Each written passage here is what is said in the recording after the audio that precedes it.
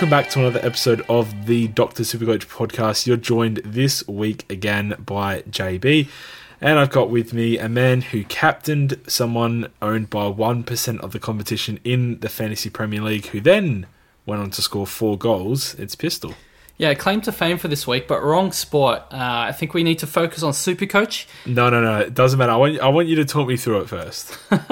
Captaining somebody that's barely in any teams. Basically, it went like it was a conversation that went, hey, this guy's stats are good. And then my friend saying, you should captain him. I'm like, fine, I will. And the rest is history. So, yes. Yeah, okay, so you're not even taking credit. I mean, okay. Sounds like your friend made the good captaincy choice and you were barely involved at all. No, he's just like, why don't you do it? Like, if you think that it's such a good stat, you should captain him. No, it's just so it's his idea, though. No, I mean, I was in for a penny, in for a pound. Okay, so your friend is a good FPL player. We get it. How did Supercoach week go, mate? Can you stop talking about Fantasy Premier League? Supercoach went quite well. It's funny, I didn't feel like my team was doing very well this weekend, but I managed to finish on 2,158. I moved into 515th overall, which is a nice ranking, sitting pretty. I'm particularly pleased coming in to this round at a good rank, because I think majority of people are looking at doing a double downgrade this week, JB, which means that the teams that did well last week hopefully are the teams that do well again this week, because there's not as much movement on the upgrade side of things. So fingers crossed, I can just continue moving up a little bit. And look, top 100's not too far away from me at the moment. I'm only about, I think, 200 points roughly from it. So thereabouts. How did you go, JB? You're kind of representing the podcast at the moment. The only one that has had a lot of success so far this year. I'm kind of catching up. I started the year at around 50k, and then made it back to 20, and then went back out to 50. And with the week with a bye round of the Essendon Melbourne game, which was not fun. But the struggle has sort of come to a decent ending for this week. I'm up to 10,000 rank. Jumped up 15k this weekend, so did make a pretty good comeback into the season. I don't feel quite as bad as representing us on the podcast now. Just a score of 21-29, and kind of like yourself, I had Shannon Hearn score 39 and Dustin Martin score 66 or something, so 100 between a couple of premiums. I thought I was having a tragic week, but we just managed to pull out what was a good week in a really bad week. I guess everyone else just did really poorly, and I don't quite understand how. But the Patreon seems to be on fire as well, so maybe it's us, Pistol. The Slack community had an unbelievable week. I think if we look at some of our leagues where the Slack members are in, they've just rocketed to the top. The Dr. Supercoach Early Birds are the number 1 ranked league in the competition, and by a lot. They have 5 points average per round ahead of second place, which is huge. So they're absolutely flying. We've got our Degenerate Classic, good name, guys, in 3rd place. We've got the Dr. Supercoach Rivalry League Phoenix in 6th. And we have the Dr. Supercoach Esports team. Again, they name themselves. Well, that's weird. You're not holding them back. They're in 9th. So we've got 4 of the top 10 leagues, all coming from outside the top 20, I think, within 1 round. So, the Slack community just absolutely rocketed, and we've got a couple people in the top 100, so it's definitely paying dividends for those that have joined up on our Slack, JB. Well, speaking of paying dividends, the Cancer Council looked like it had a semi-decent week. 3 donations from what I can tell, and one of them from someone who looks like he's been forced to type out a message, if you'd like to go through those. Sure, I would. So again, Bruce Walker, thanks very much for your donation. Another donut, I assume, it's in too many weeks. If it's the same donut, I'm a little bit worried. We got those trades. Maybe plug them this week.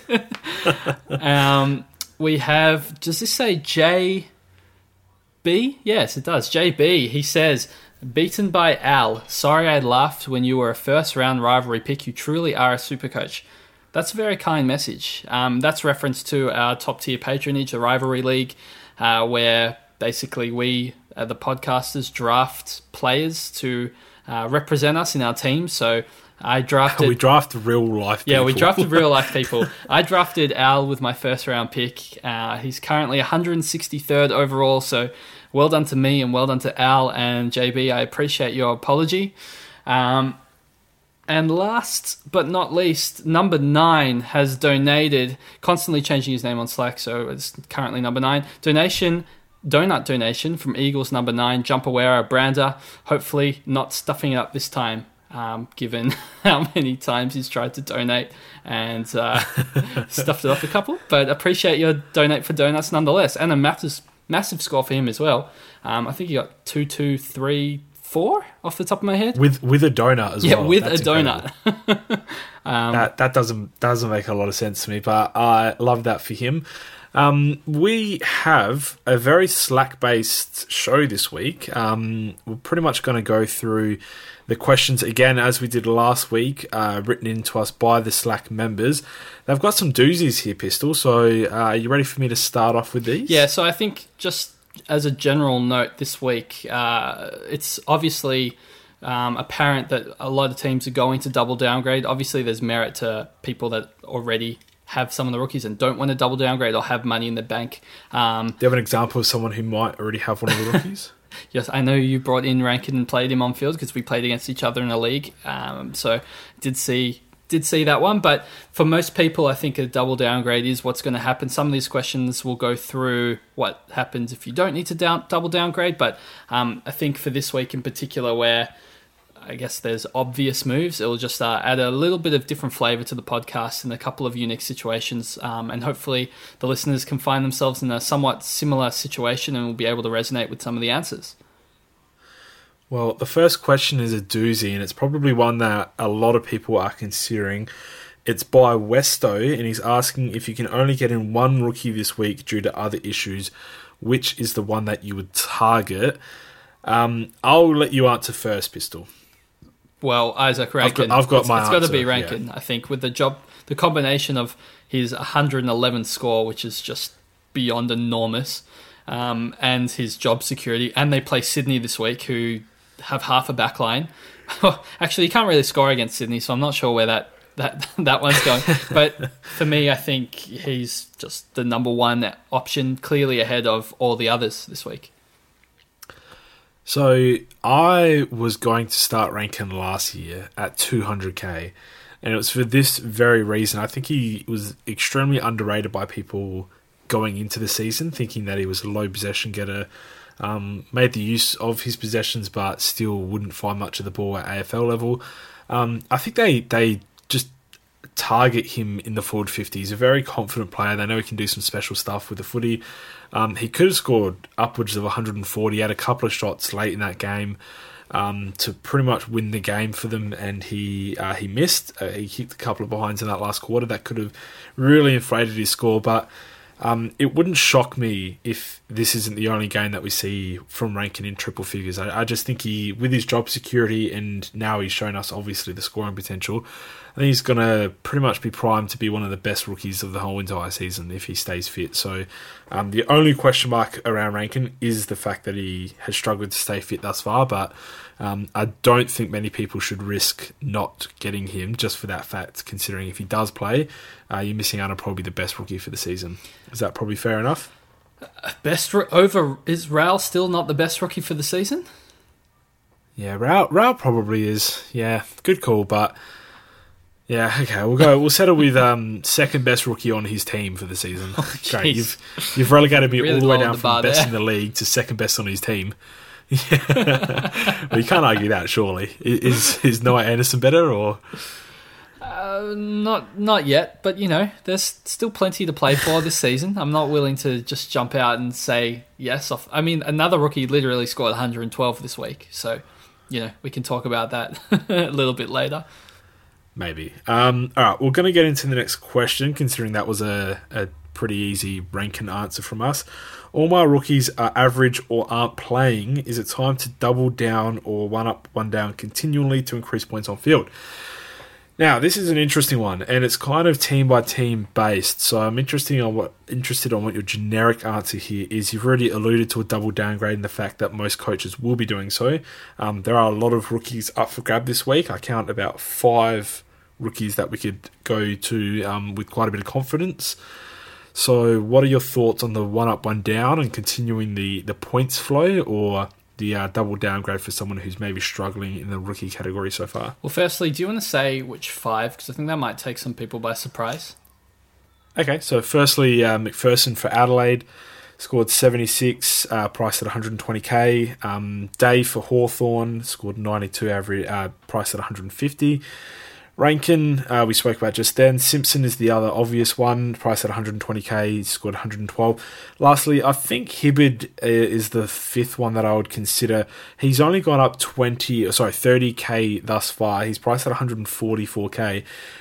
With Dylan Shiel missing a couple of weeks now, and him already having a place in that Essendon side, surviving the return of Zach Merritt. Obviously, Dyson Heppel's out for an extended period, so he scored 75 this week after getting his eye in on debut for Essendon. I just think he's got that big enough frame that he can really pump out the 60-plus scores and might have some of the better job security out of the list that we've gone through so far. I think Hibberd is one that's probably been forgotten this week. I do really like him. I know Shield is appealing, but if Shield does cop 2 matches, Hibberd should score decently for 2. I am a little worried that like half time he was on something silly like 15 or 16 points, and he had a really strong second half to finish on 76. So I think that scoring potential is there for him, and he is still at a kind price, only 144k. So I don't think it's as straightforward as saying, all these rookies are better than Hibberd because Hibberd's already raised a little bit in price. I think there's definitely a conversation to be had about potentially selecting him and maybe taking one of the other ones at a later week. I mean, the comparison is Simpson plus 20k or Hibberd. So I think that's where a lot of people are sort of thinking, because Simpson's going to have such a big rise this week no matter what he scores pretty much. He's got a negative 63 odd break even. A lot of people are just thinking, get on Simpson, guarantee that money, lock it in pretty much. He's probably going to have a safe job for at least 2 weeks with an injured Narkle, and his performance on the weekend should get in there. But if Hibberd's still playing in a month's time and Simpson isn't, then it's a serious conversation as to which was the better pick at this time. So if we use a little bit of foresight, I could see a world where Hibberd is the better pick. So it's something to consider for sure. Yeah, if Simpson hadn't gone 112 and is going to make so much money, if he'd gone maybe 80, I think I would be getting Hibberd over him just for the job security issues. And Simpson hasn't particularly scored super well in the past either. I guess Hibberd hasn't, to be fair. But when someone scores 112, I feel like your hand is kind of forced into taking him and the money that he will make. But to answer your question, the original one, about is it time to double down or one up, one down, I think you need to look at your side and see, do you have enough money to actually finish your team? I assume that most people probably will, and therefore they don't actually need to, at this point in time, trade out the non-playing players for, Rankin or Simpson. If you just cash out the ones that you have and then let these ones rise up and then cash those ones out, you should be able to generate enough money to finish your sides. So for me, when it's a week, like I know it's, I guess you're trying to gain on the competition and make up grounds.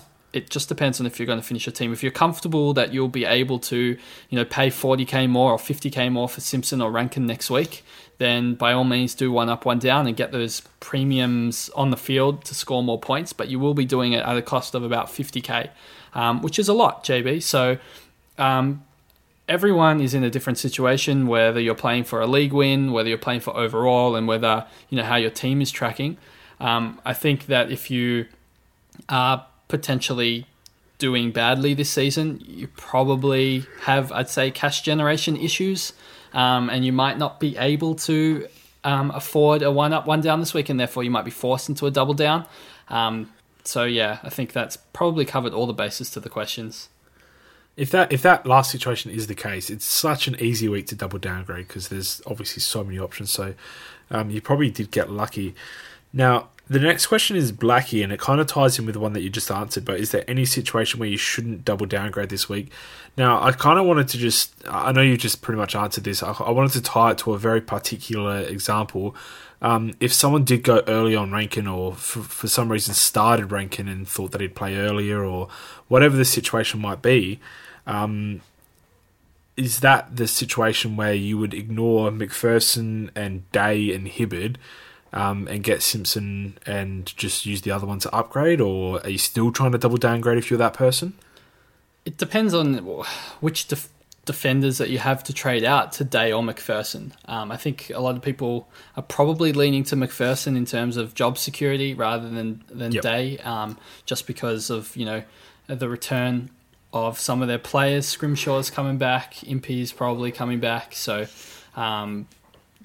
they have players that will come back in that side, and it's going to be a bit tougher for Day. But McPherson at least will get a couple of games while his body can hold up, and they need to play their youth, and he looks like he did a solid job, so I'm not expecting him to be dropped.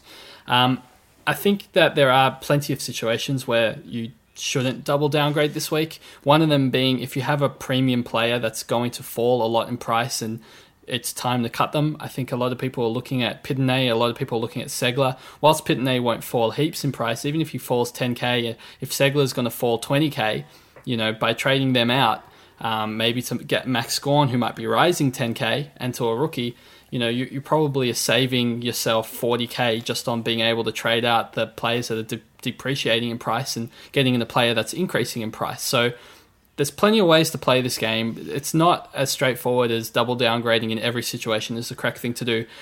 Points are king at the end of the day, and if you can get a primo a week before other people, you're going to have a points advantage on them, and that's the main part of the game. It's just about how much money is that going to cost, and is it going to come back to bite you when they have more money than you, and if they're able to get a better premium than you because of that money. So there's a lot to weigh up, but I definitely don't think it's as simple as saying every single person should double downgrade this week.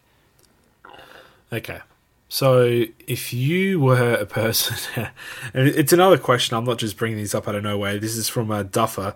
If you were a person who has money in the bank this week, so for example, you went Rao and another good cash cow last week just to, Ridley or someone like that, and you've ended up with around 200k in the bank, because of the rookies are so good, Rankin and Simpson for very short-term money gain, and with Rankin, you'd hope long-term money gain as well.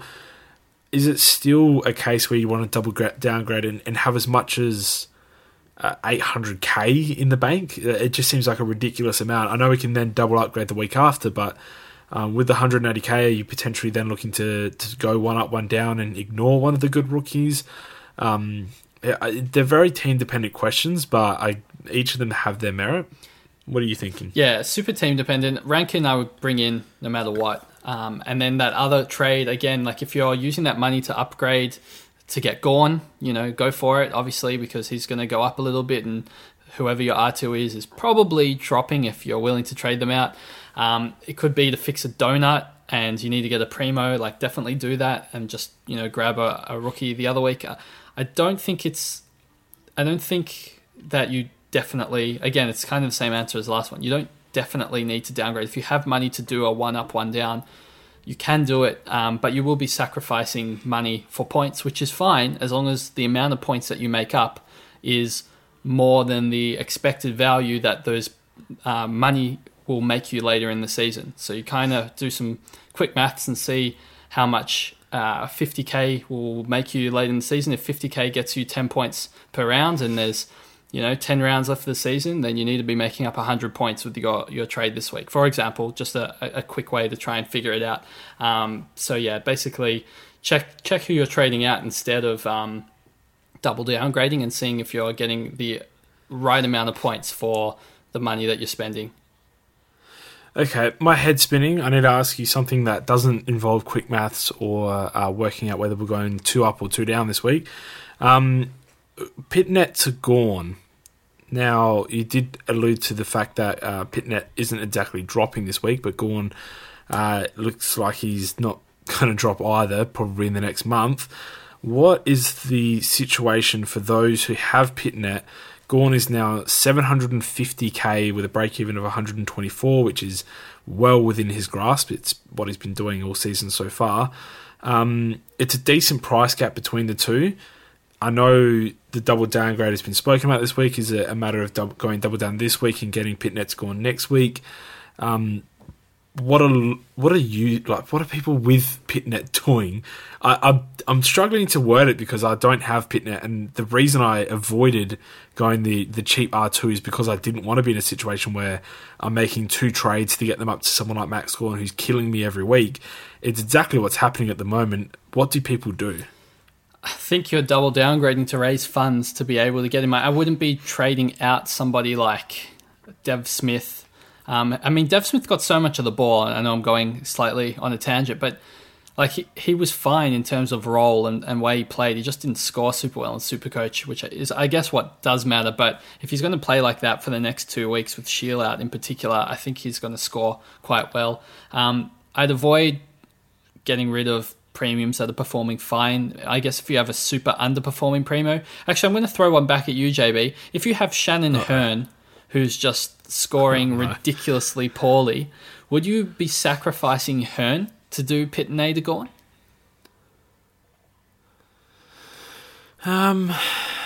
No, I probably wouldn't. I mean, I really have strong disdain for Shannon Hearn, and I'm sure he's a decent human being in real life, but the only thing getting me through at the moment is me thinking that he's just a horrible person. I'm okay to hate him for his football ability, which is, it's helping me sleep at night, Pistol, because there's a lot of anger right now towards Shannon Hearn. But I don't think it solves the issue.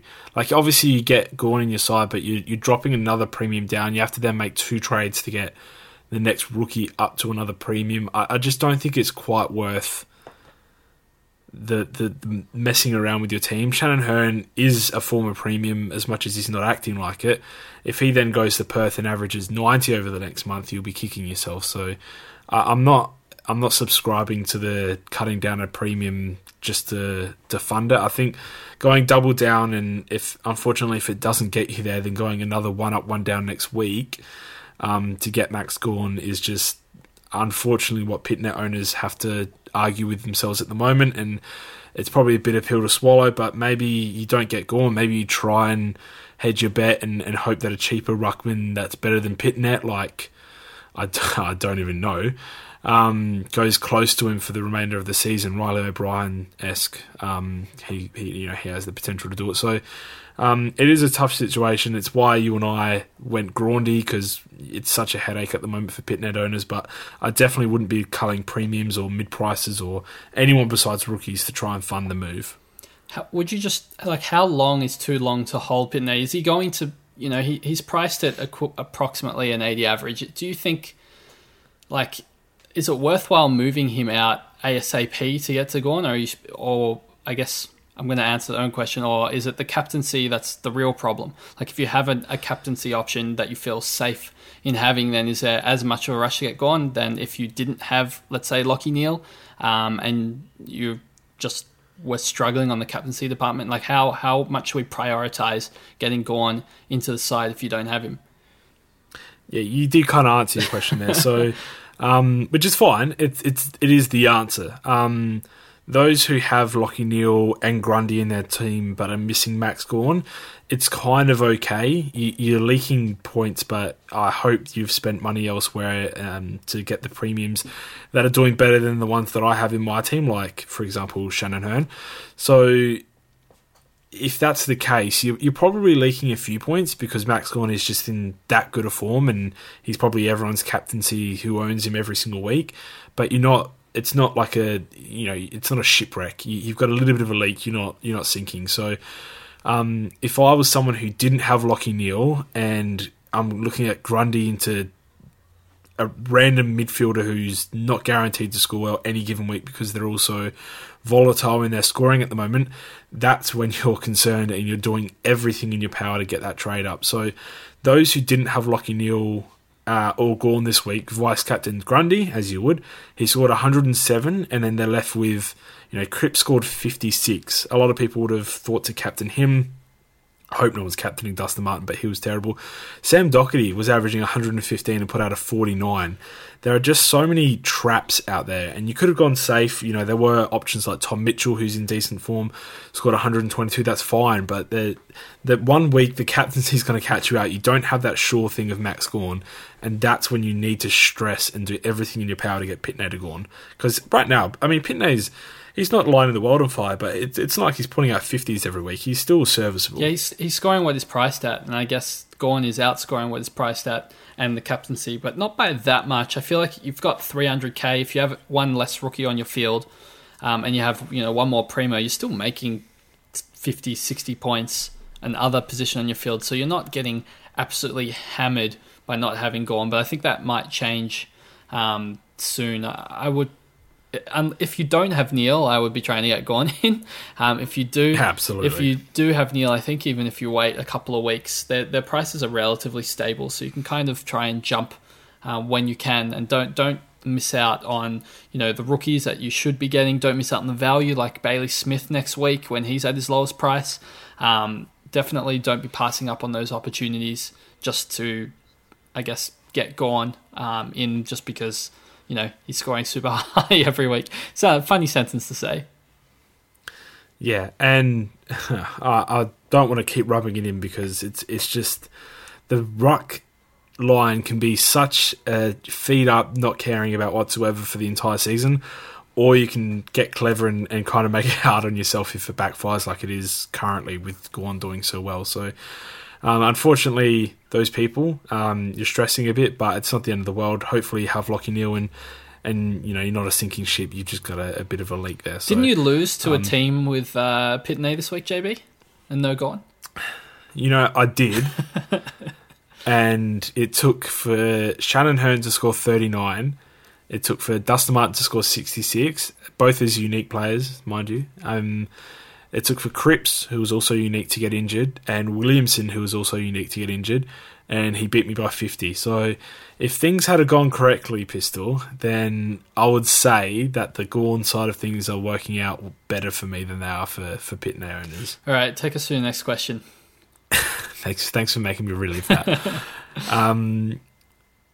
The next question is it possible that any team besides the Blues win the 2020 flag? What are your thoughts? Yes. Okay. The next question is rank the 4 rookies, and I'm going to extend that to 5. In order, you guys will probably do that anyway.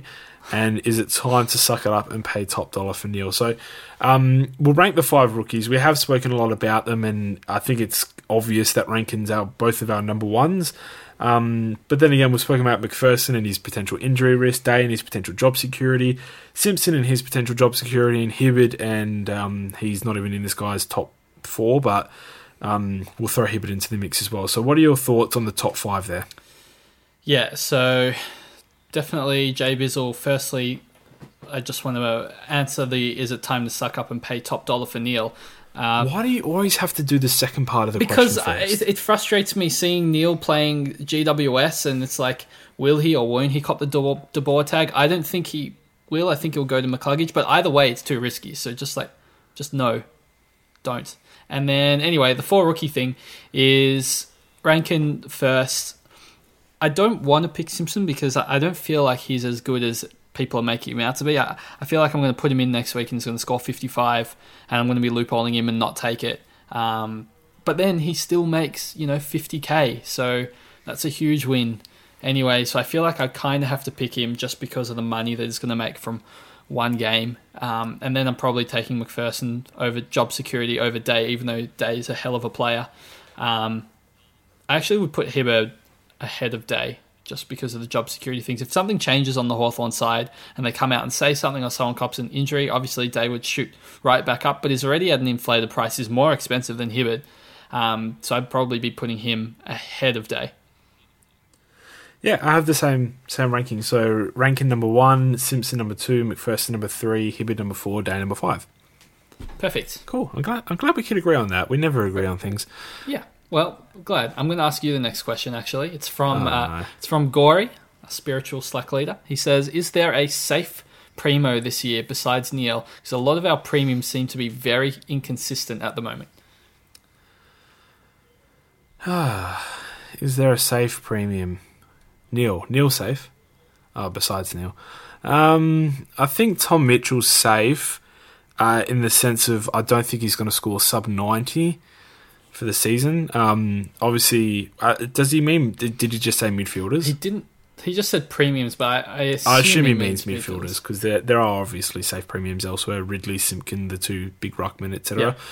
Yeah. Okay, so strictly midfield. I think Treloar's going to be safe. Yeah, that's the one. I think he's got a really high floor. McRae has a high floor, but it just depends on whatever the coach is doing or thinking at that certain time of day. So I don't think he's a safe ton, but I think he's pretty safe to average 110, even though he's not currently doing that. I don't even want to say Dangerfield's safe because I know he's had a couple of really big games which has helped at his average, but he's also had some low games which I think will be scattered all throughout his season. I've got one for you. Go. Help me out, please. Clayton Oliver. He's got a low score of 96 this season. Okay, that's interesting. Yeah. I have Clayton Oliver, and I didn't really think of him that way. So, okay. Oh, well, that's good to know. Yeah, no, I do think he's safe as well. I mean, he's got the best ruckman in the league tapping it down his throat, and he's got Petrarca dominating for the first half and then doing nothing for the second half. So he's pretty much got half a game with the best ruckman in the league tapping it down his throat and no other competition on his team. Perfect. Well, I think you've answered the question then. Fife will be safe as well. I know he didn't play well this week. Obviously, I'm pretty sure. I'll go down a limb here. It's obviously not a hot take. He must have had some sort of arrangement with the club or with the coaching staff, or whatever, that said that he can come out and play on a speculative hamstring injury as long as he plays 4 quarters, 2 up forward and 2 in the midfield, and he gets to choose when those quarters come. So he spent his midfield quarters in the first half and then spent his forward quarters in the second half. So I'm pretty sure that would have been a directive coming straight out the gate, and he obviously got through the game okay. He's got the Derby this week in Elliot Yeo, and then I think everyone should be looking to get in a consistent Nat Fife from then onwards for about 580k. Hard to disagree with you. I like how specific you went with, like, he gets to choose the quarters and he chose the first half to play in the midfield. It might not have been, but I mean, it's Nat Fife. You can assume that being the captain and their best player maybe of all time, that he'd be able to. The coach's staff would trust him to pick 4 quarters and where he'd like the split for his own game. All right, take us through the next question then. Oh man, I was in a completely different screen, and you asked me that last question. Well, do you want me to ask you the next one?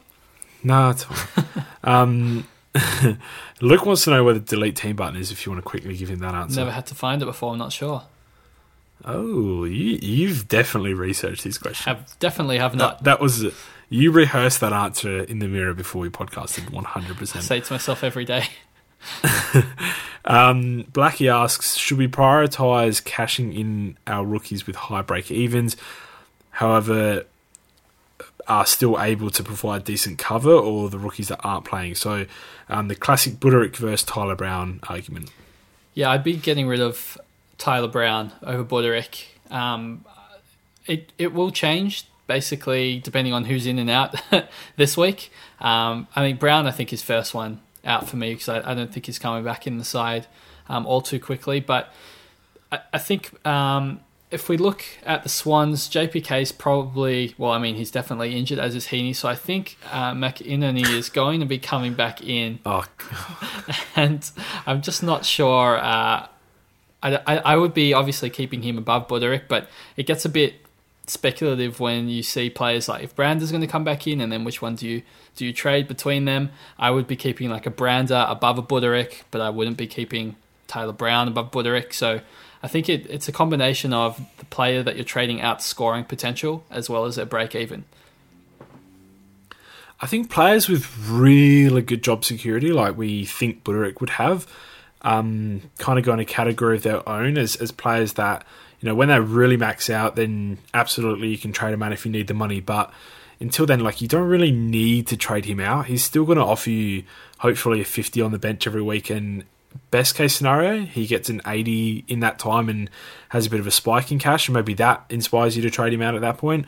Worst case scenario, he gets dropped or starts scoring 30s and loses you a little bit of money. But he's really going to stick within that 220 to 280 price range until he does something good or bad. So, I mean, that's such an obvious sentence.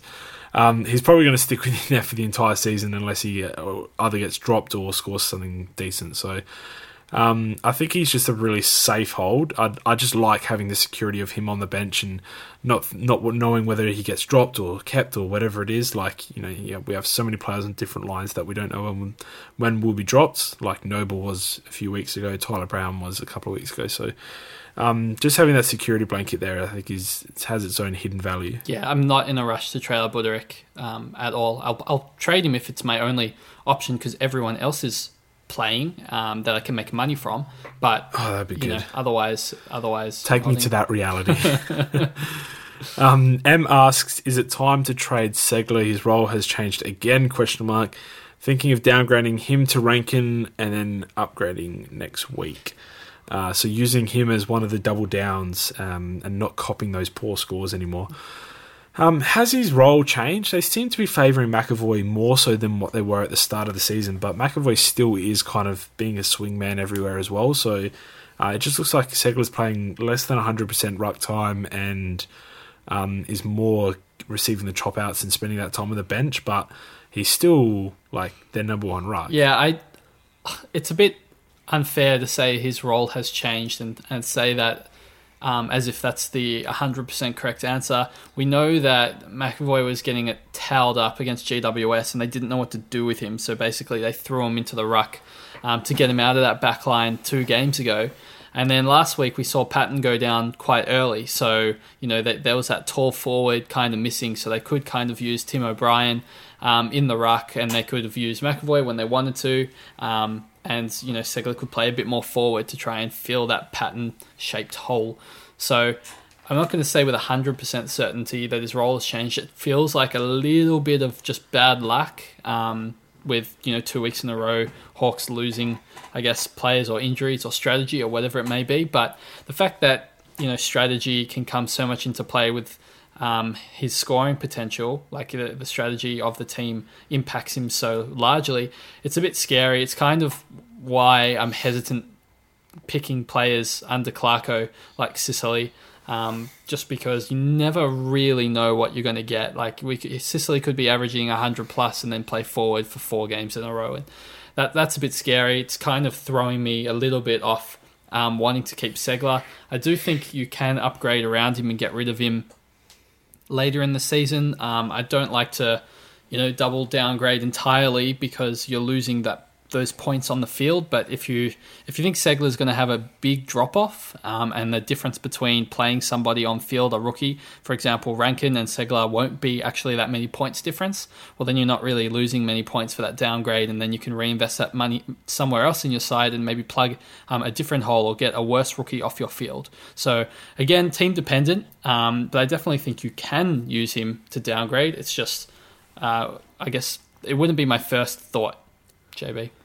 Can I get a percentage chance on Rankin outscoring Segler this week? And remembering Patton is going to miss some time, Segler might be destined for a bit more forward time? I think, yeah. Look, it's only because Rankin plays Sydney, and I think that he's got potential to score really well, and Segler plays Gawn. So it's just a very good question for you to ask me this week. I feel like Rankin has at least 50% if he was chance. ever going to do it. Yeah, if he was going to do it, wow. It was going to be this week. So I can in that case, it. We would probably advise to look at Segler down and spending all the money next week. Yeah, but you need to make sure that you're getting the 2 rookies that you need this week and you don't need a third, because at least I know for me, I'm probably going to end up getting McPherson next week. Okay, fair enough. That makes sense. So Kimbo asks what the deal is with Hearn. I'll painfully talk about this man again in this podcast because I own him and have watched almost every minute of his season so far. The best way I can explain it is that someone has switched bodies with him, and the someone is a really, really bad footballer that is now called Shannon Hearn and is the captain of the West Coast Eagles. And so they're like, well, he's gotten really bad at football. We don't know why, but he's kind of our captain and he's got all these years of being good, so we can't drop him. We're just going to stick him out there and hope he gets better eventually, and he's not getting better, so he seems to be getting worse as well. And then after running around the field, pretty much doing nothing, taking the occasional kicking, which is great, he then goes to the bench for about 20 minutes to get a good rub down and treat it as a physio session, and then runs back on the field to watch the ball and hug his opponent off the ball and do nothing with the ball, and that's about it. That's pretty much Shannon Hearn's game. Or times about 7 in the last month and a half. So, or if you want the real answer, it's that is the real answer. That as scientific as I can make it. I think you're forgetting one key factor. Clearly, Buddy Franklin is off playing with the Looney Tunes against the Monstars, and Hearn has had his talent sapped. So I think that's the most likely scenario. That it honestly wouldn't even surprise me. Especially reference. If that was tomorrow's news headline, I'd be like, "Oh my god, that makes so much sense." I'm like, "That's what I've been seeing." Finally, a reason. Hearn's really bad. If you own him, at least know that he's going back to Perth and might be able to average 80 until you can trade him out in a month's time. But I wouldn't as much as it hurts me mentally to watch him, and it really strains my eyes to watch West Coast play at all these days now because of Hearn and because they're bad at football as well. You just have to upgrade around him and hope that you've got trades remaining at the end of the season to get him out of your side. He's already leaked enough cash for it to not really matter. The best case scenario from here is that he suddenly does turn into a premium and 50% of the competition gets him in for 200k less than what we spent, but at least he's not someone that we have to look to trade out for almost 2 trades at the end of the season. So I'm copping it. I'm sitting with Hearn. I would not be trading him in until I saw at least 3 weeks of form. Even honestly, if his break even goes down to 12 after back-to-back tons, I would still want another week of hard proof that he's actually a good footballer again before I go trading him in. Like, he's in that sort of territory where he put out a 39 this week, and that was generous, Pistol. Like, he's not the type of player that you want to be stuck with in your team for this year. So don't let him fool you with 1 or 2 good games. Just make sure you watch him hard and get the full convincing that he's actually a good player again. I think that was the longest time that I haven't spoken on a podcast before, and I didn't enjoy it one bit, JB. I liked it less, so I'm the real victim here. Jay Bizzle has a pop quiz for you, Pistol, right. And this is going to stump you because this is a tough question. I looked up the answer pre-podcast, and it took me about 20 minutes, so this is really going to judge where you are as a Supercoach player. So he says, pop quiz, name the players that have turned up in all of the games this year, and then says there's a minimum of 3 games required. And a hint, there's only 4 players, so there you go. You've got it all in front of you. Neil, Adams, Goldie, Grundy. Is that right? Yes, that is correct. Look, if you're going to pop quiz, firstly, don't need the hints, but I appreciate it anyway. You can feel free to do one next week and make it a little bit harder because I genuinely didn't look it up. It's pretty common. I thought most people would know that. It's common knowledge, isn't it, Jay Bizzle? I mean, Adams is a little bit of a left fielder. I mean, yeah, I guess go for fan, Collingwood, so I'm kind of keeping more of an eye on it, I guess. There you go, Jay Bizzle. You got your answer, and you also got a little bit of a light roast there as well. I've got a few more questions for you before we jump off the podcast. I'm going to go with number 9 is saying, is double downgrade. Okay, we've already done that. Come on, mate. Which one to trade out first out of Taylor and Buderick could be a good one? Yeah, well... What are we thinking?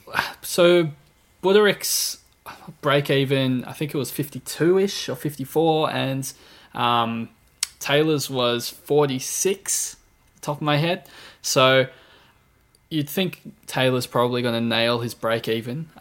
So if I had to keep one of them, I'm keeping the one that I think's not going to lose money. So probably Taylor, but he does have a harder matchup against Richmond than Gold Coast. I guess Buderick. It doesn't really matter who they play, but they're playing against the Swans.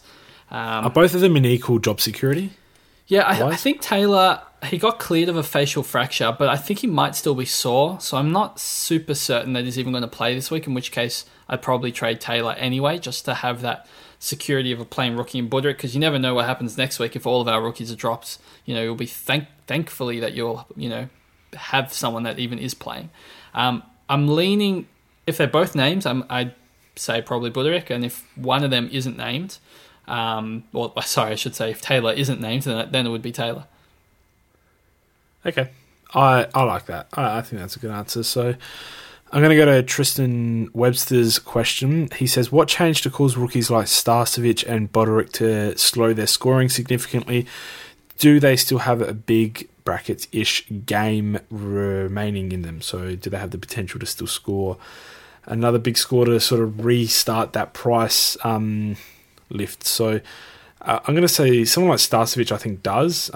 He kind of goes missing. He might get dropped this week. He had a shocker on the weekend and gave up a couple of direct goals, which obviously would not go well with their coach, Fagan. He's obviously runs a tight ship there. So if he doesn't get dropped, I still think he's capable. He has the right role, the sort of sitting behind, one kick behind the play, taking those intercept marks. He's had good quarters. He just hasn't been able to string together 4 quarters like he did round 3 and 4. So I think he's got the potential. Buderick, though, I don't know. He's a tough one. I think he's got a ceiling of about 80 that he could pop out one game. He's just young. He turns the ball over quite a lot and makes some silly mistakes. I don't know if he's quite going to string together a game where he has none of those and pops out an 80, but he's got the potential, I think. I think it's just a rookie and high variance sort of thing. Buderick definitely has a big-ish game back into him. Nothing's really changed except his decision-making in games is sometimes better than other games. I think it's very possible that he can pop out a 70. It's very possible he can pop out a 30. And that's kind of how I see Starcevic as well. I don't think it's a role thing. Just, rookies hitting a rookie wall. And I do agree that he's probably going to be dropped anyway. So, I wouldn't use role change as any sort of justification to trade them out or to keep them. Fozzie wants to know about our best trade in targets for the next few weeks. This is important. We're all going to have quite a large war chest to look at in the next few weeks, and we need some players to start bottoming out for us to spend it. Hopefully a double upgrade next week, if not one up, one down for a few weeks until we do see a double upgrade opportunity. I'll start with who I think's a very obvious one in the next 2 weeks, and that's Bailey Smith, coming off a concussion game. Looked excellent on the weekend, looks their best midfielder, honestly, most of the time. I think he's going to be excellent for the forward line. He's most likely going to average 100 from this point forward, so you haven't missed his high games. He's probably just locked into a good role and a good average for the rest of the season. Yeah, I'm not going to argue with that one. I think on the midfielder side, there's quite a few. Duncan is probably, they say, he's a chance to play this week, and he's got a really high break-even after he was injured in the first 6 minutes on the weekend, so he might get down to sub 500k, so I'd be strongly looking at him. Andrew Gaff has been heavily tagged 2 weeks in a row. So he's dropped now at 550k with a high break even as well. So I think he's a real good chance of falling below 500k. And he's going to that Perth hub as well, so I think he can average 110 there. So I'd be strongly considering him. Luke Parker up 45 this week, basically in no teams. Now lost Heaney and JPK. Someone has to score points for the Swans. Maybe not. I guess I could just tag Parker and no one will score for Swans. But for him to be, close to 500k in the coming weeks, I think is also really good value. So there's a lot of really good value mids. JB, in the back line, it's a little bit more... Did you mention Fife in there, by the way? No, I didn't. But, Fife is life. So everyone's got Fife on their mind. Okay, sorry. Yeah, come on. What are you even thinking? What was I thinking? In the back line, though, I think that's probably the hardest position for people to... Shannon Hearn. No, I'm definitely not gonna mention Shannon Hearn. A lot of the premiums are really expensive. Like Mills, obviously coming off a 173, and who knows what role he's going to get now with their injuries. If he's going to be thrown purely into the midfield rather than behind the ball, but he's probably too expensive now at 530k and rocketing up. Lloyd is still at 580k, and he doesn't really do much except take kickouts. I think he had 8 2 weeks ago and 9 last week, which is a lot of his possessions. I wouldn't feel super comfortable feeling like I'm getting value with him at 580k. Haynes is great. I think he's going to be, top defender, maybe even the top defender this year. 560 again is quite expensive. So people don't have this kind of money. Caleb Daniels 540, Sicily still 510. There's no one that's screaming out, that they're much cheaper. I guess Jaden Short, who's 440, but for me that's borderline if it's going to work out or not, if he's going to get more of a chunk of his role given Hooley's out. The one that I've got my eye on, JB, that I think is relatively solid, I don't feel like he's going to let me down. He's not in any teams, basically. Well, that's not true. He's actually in 10% of the teams, which is quite embarrassing. Same thing. Yeah, but he plays for Collingwood, so I've got my eye on him. It's Jack Crisp. In round 1, he was quite poor, and then round 2, 3, and 4, he had big tons, round 110. Round 5, just again, another poor score, and round 6, a 91. So his price kind of never really rocketed after the 3 tons, so he's still at 498k.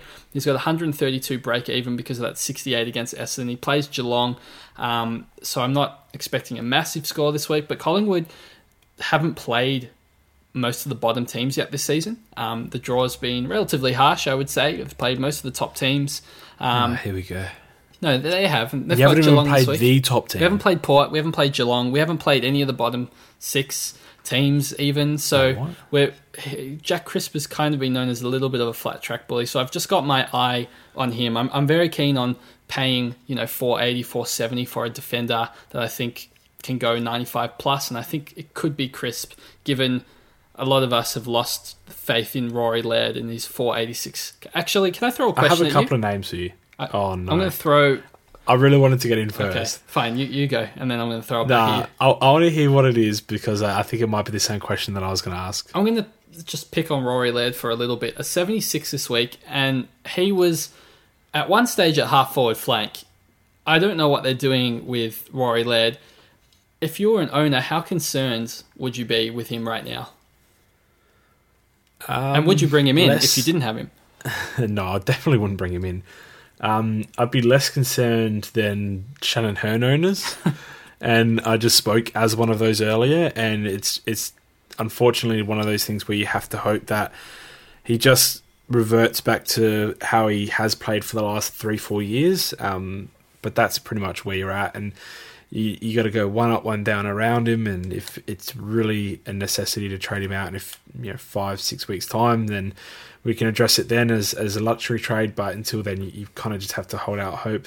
I don't know what Crows are doing. It's hard. It's really hard to put your finger on it, because they have to go young. They're not winning games. It kind of leaves their aging players in a weird spot, because they want to develop players like Will Hamill, for example, in the spots that these players are already sitting in, like Brodie Smith and Rory Laird. So it's kind of a weird position. Laird might get thrown around a little bit, but we know where his best position is. His coach knows where his best position is. If Crows want to be competitive in game, then Laird probably goes back to the flank, and starts playing well again, but it could really go either way. We don't really know with Adelaide. It's kind of unpredictable at the moment. The questions I was going to ask you was about 2 players that are potentially cheap, potentially premium players. Now, it took Duday 3 games, one of which was pretty good, to get into a good rhythm. It looks like he has it, judging by his last couple of games. Do you think it's possible that he becomes a keeper? If so, the players that don't have him in their teams, is he still a trade-in option, or are we going to wait for a Ridley/Simpkins type of situation where we jump on too late? So I think Duday's definitely going to be worse than if you were trying to, peg your top 6 to 8 defenders. You'll be leaking points in that position every week. But for this season, where I don't think it's going to be super possible to get the best in, every line, if you already own him, I think you can probably comfortably hold him at D6 for the remainder of the year and not stress too much. And if you've got the luxury trade at the end of the season, just sideways him off to someone you feel more comfortable with. At 380k though, I don't think I would be bringing him into my side. If I'm going to be doing a 1 down, 1 up upgrade, I'm going to be getting someone that's a lot more proven than Dude and a lot less prone to those stinkers that he can have where he can score in the 30s and 40s. I'm not super accepting of that as from my premiums in my side. So even Rory Laird, if he drops, he's going to probably drop a little bit more. But if we can find him at 450k, given his floor is probably in the 70s, that feels to me a lot safer than somebody whose floor is in the 30s and 40s. My next question to you was, is Dan Houston a option as a cheap defender premium? Look, Rockcliffe was dropped. Houston started scoring well. Is it just chance? I think at 452k, I'd feel more comfortable paying 460k to get Brodie Smith now that Rory Sloane. Wow. Rory Sloane's out for 4 to 6 weeks. I think. Oh my god! As you said, they're going to want to play those defenders in the back line. So I feel like it's just natural that Smith is going to be playing in the midfield more over the next 4 to 6 weeks. He's a bad midfielder, though. He's not a good midfielder. Yeah, I could say the same about Houston, though. I mean, yeah, either way. So say no for both. Don't say yes for one and no for the other. I said I'd prefer Brodie Smith than Dan Houston. I definitely would not prefer Brodie Smith. But I didn't say I would get either of them, because I wouldn't. Okay, that's a weird answering to the question. It sounds like you've deflected and you've backtracked and you've also sat on the fence all at the same time. So the pistol special. Yeah. All you need to do is recommend one of them and then say that you're going to trade him in and not do it. So all I'm going to say to the people that keep on messaging me on Twitter asking if Dan Houston's back is that you just can't jump on yet. He showed at the start of the season how frustrating he can be to own. He had the perfect role, ruined it, went back to defense, had a good game in defense, and then went back into midfield, has had a good half in midfield now. He only scored 20-odd points in the second half of that game. We need to see more from Dan Houston, and I'm happy to pay up to 520k, if that's what it might be, for me to understand that he's actually a keeper and good midfield pick.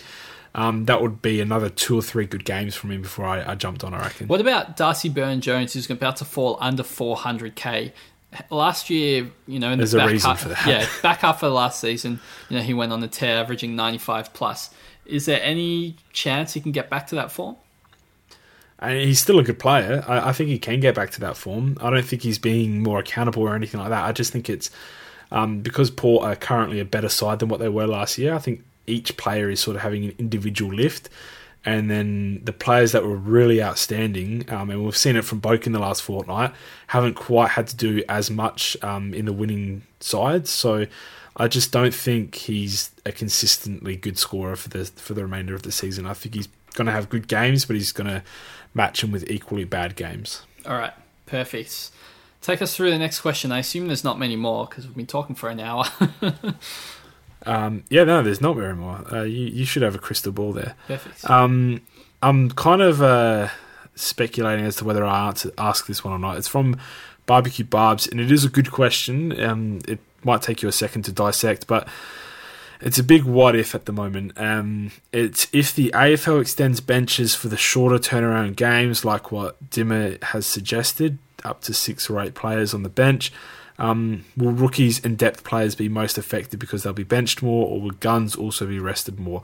Now, it's obviously a big what if. He also talks about the pie being more diluted with more players on the ground and that. What do you think? And it could be a discussion for a future podcast. Obviously, when things are actually confirmed, it's probably going to be best to talk about them then. But just as a hypothetical at the moment, what do you think in regards to the games being played in a shorter time frame, what the AFL might do to counteract injuries? Or we've already seen more injuries this year than ever before.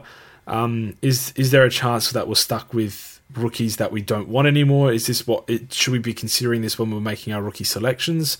Like Rankin is a far and away better option under that sort of thinking because he's actually one of their best 20 players or 15 players or 10 players on his day. So what's the sort of thought process that goes into this, if there is any at this point?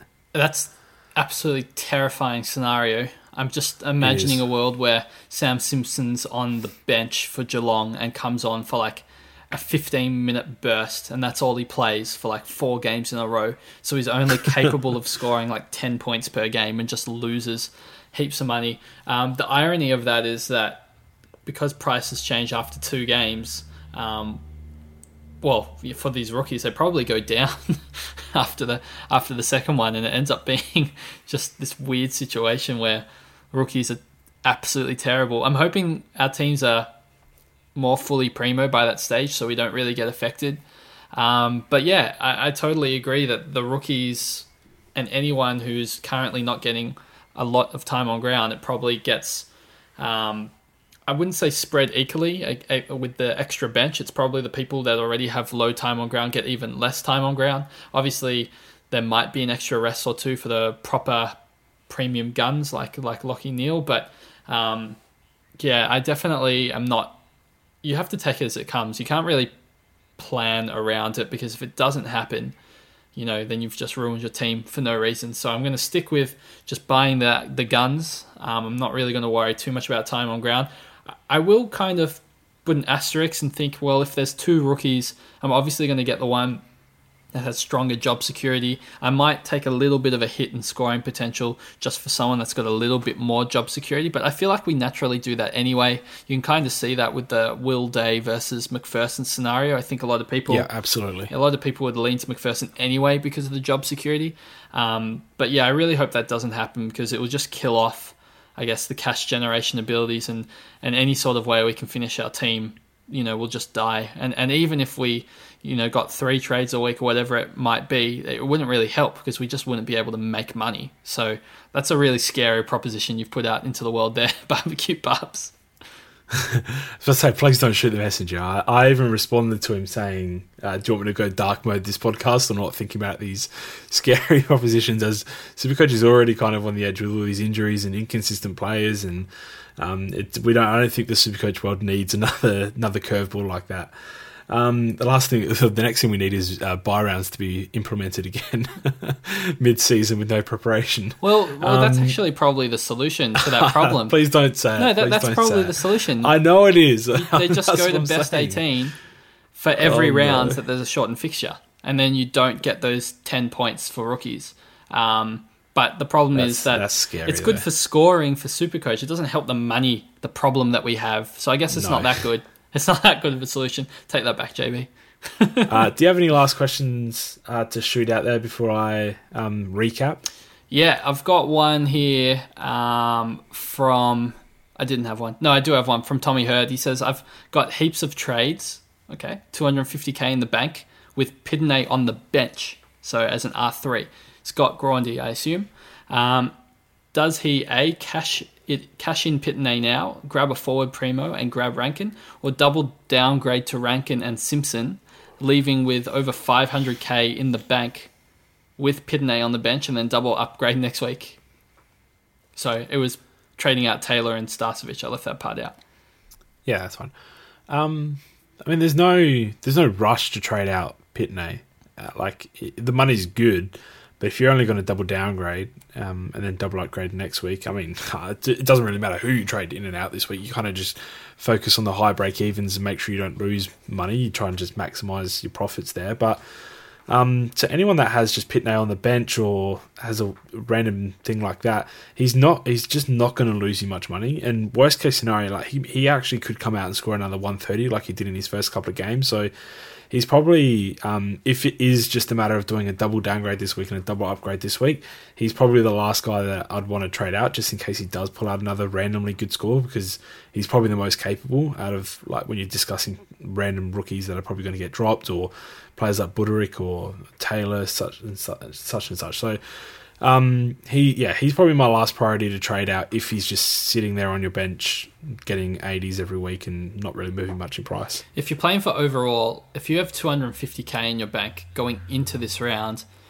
I feel like you're behind the 8 ball in terms of volume of premiums on your field, because it's a lot of money, and that much money, that's a lot of points. You're leaking minimum 50 points per game on other people's teams just because of the amount of money you're holding in your bank. So I would be tempted to grab a Rankin and grab a premium and just sacrifice the 40, 50k.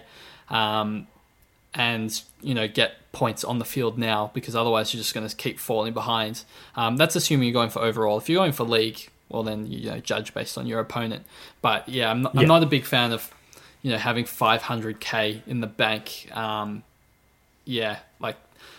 It's. I mean, if it means getting Bailey Smith and Nat Fyfe next week, it's not the end of the world. Oh yeah, no, totally. If you can get those two absolute guns in, sure, but just holding 250k from like a previous week into this week just means that last week you probably struggled because you had so much money in the bank, and now you're going to struggle again this week because you have a lot of money again in the bank. Like, I would have felt a lot better. I had 260k going into last week, and I have 210k going into this week. Gee, well, I mean, you've got less, so you're doing an upgrade, I assume. So you're getting something out of it. But for people that, I feel much more comfortable if they had 0 last week, so they got, the maximum amount of points they could out of their side, and then this week they have 500k because they've got rid of Pitney and they've got rid of somebody else. Like, that's fine. Then you double upgrade next week. But if you already had the money in your bank and then you're getting even more money, you're just falling behind the other teams, and you won't be able to catch up quickly. Like, it's a shortened season. This is points are king. It's really tough.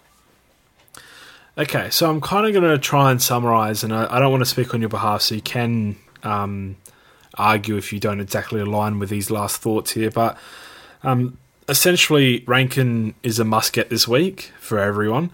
I'll do a lot of things to get him in over the other rookies. I think he's going to be an outstanding option. If you already have Rankin, then Simpson is definitely good enough. I'd be fine with getting Simpson, and it actually enables you to go 1 up, 1 down, because the 3rd, 4th and 5th rookie aren't absolute must-gets like the first 2 are. If you don't have either of the first 2, if you don't have Rankin or Simpson, which is obviously, I'm talking to 99% of the competition here, double downgrade is the likely option this week. Looking towards a double upgrade, looking at Bailey Smith next week and Fyfe in a couple of weeks, and like you said, Mitch Duncan, who could play this week, and the list goes on. So I think we're pretty unified in saying that double downgrade is going to be the most popular move. It gets our tick of approval. Rankin and Simpson should be good cash cows. Otherwise, if you were smart enough to grab one of those 2 early, then you're looking at a 1 up, 1 down. I don't think the other rookies are a must get. So I think that pretty much sums up the podcast. Maybe slight disclaimer: if you do desperately need to get rid of a defensive player to avoid a donut, obviously I'd go someone like McPherson over Simpson. I don't think that'd be too much trouble. Besides that, Pistol, do you have any closing statements? I zoned out, so I missed what you said, but no, I'm sure you took care of it, and I appreciate everybody listening. Yeah, there was that. Do you see the professionalism that I'm stuck with here? Yeah, I'm talking to the community. Pistol, I'm not talking podcast. More than me. Pistol, I'm not talking to you. I'm talking to the community. Do you see the unprofessional behaviour that I have to podcast with?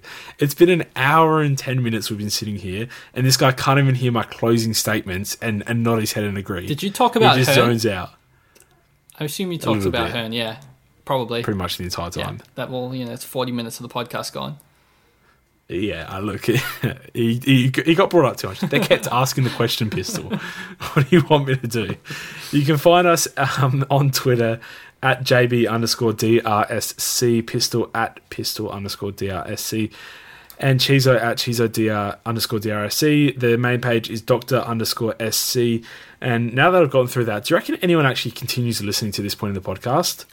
I definitely know Chizo doesn't. Well, Chizo gets 5 minutes in and he's all good. So, I was supposed to get him back for taking random shots at me last podcast, thinking that I don't listen. But I won't. I'm the bigger man, Pistol. So, if you get through this part of the podcast, that's awesome. Because I assume when they start hearing the social media shout-outs, they just turn the podcast off. But I think everyone at this point deserves a gold star. So give yourself a gold star. All right. Cool. Thanks, community. Thanks for tuning in, everyone.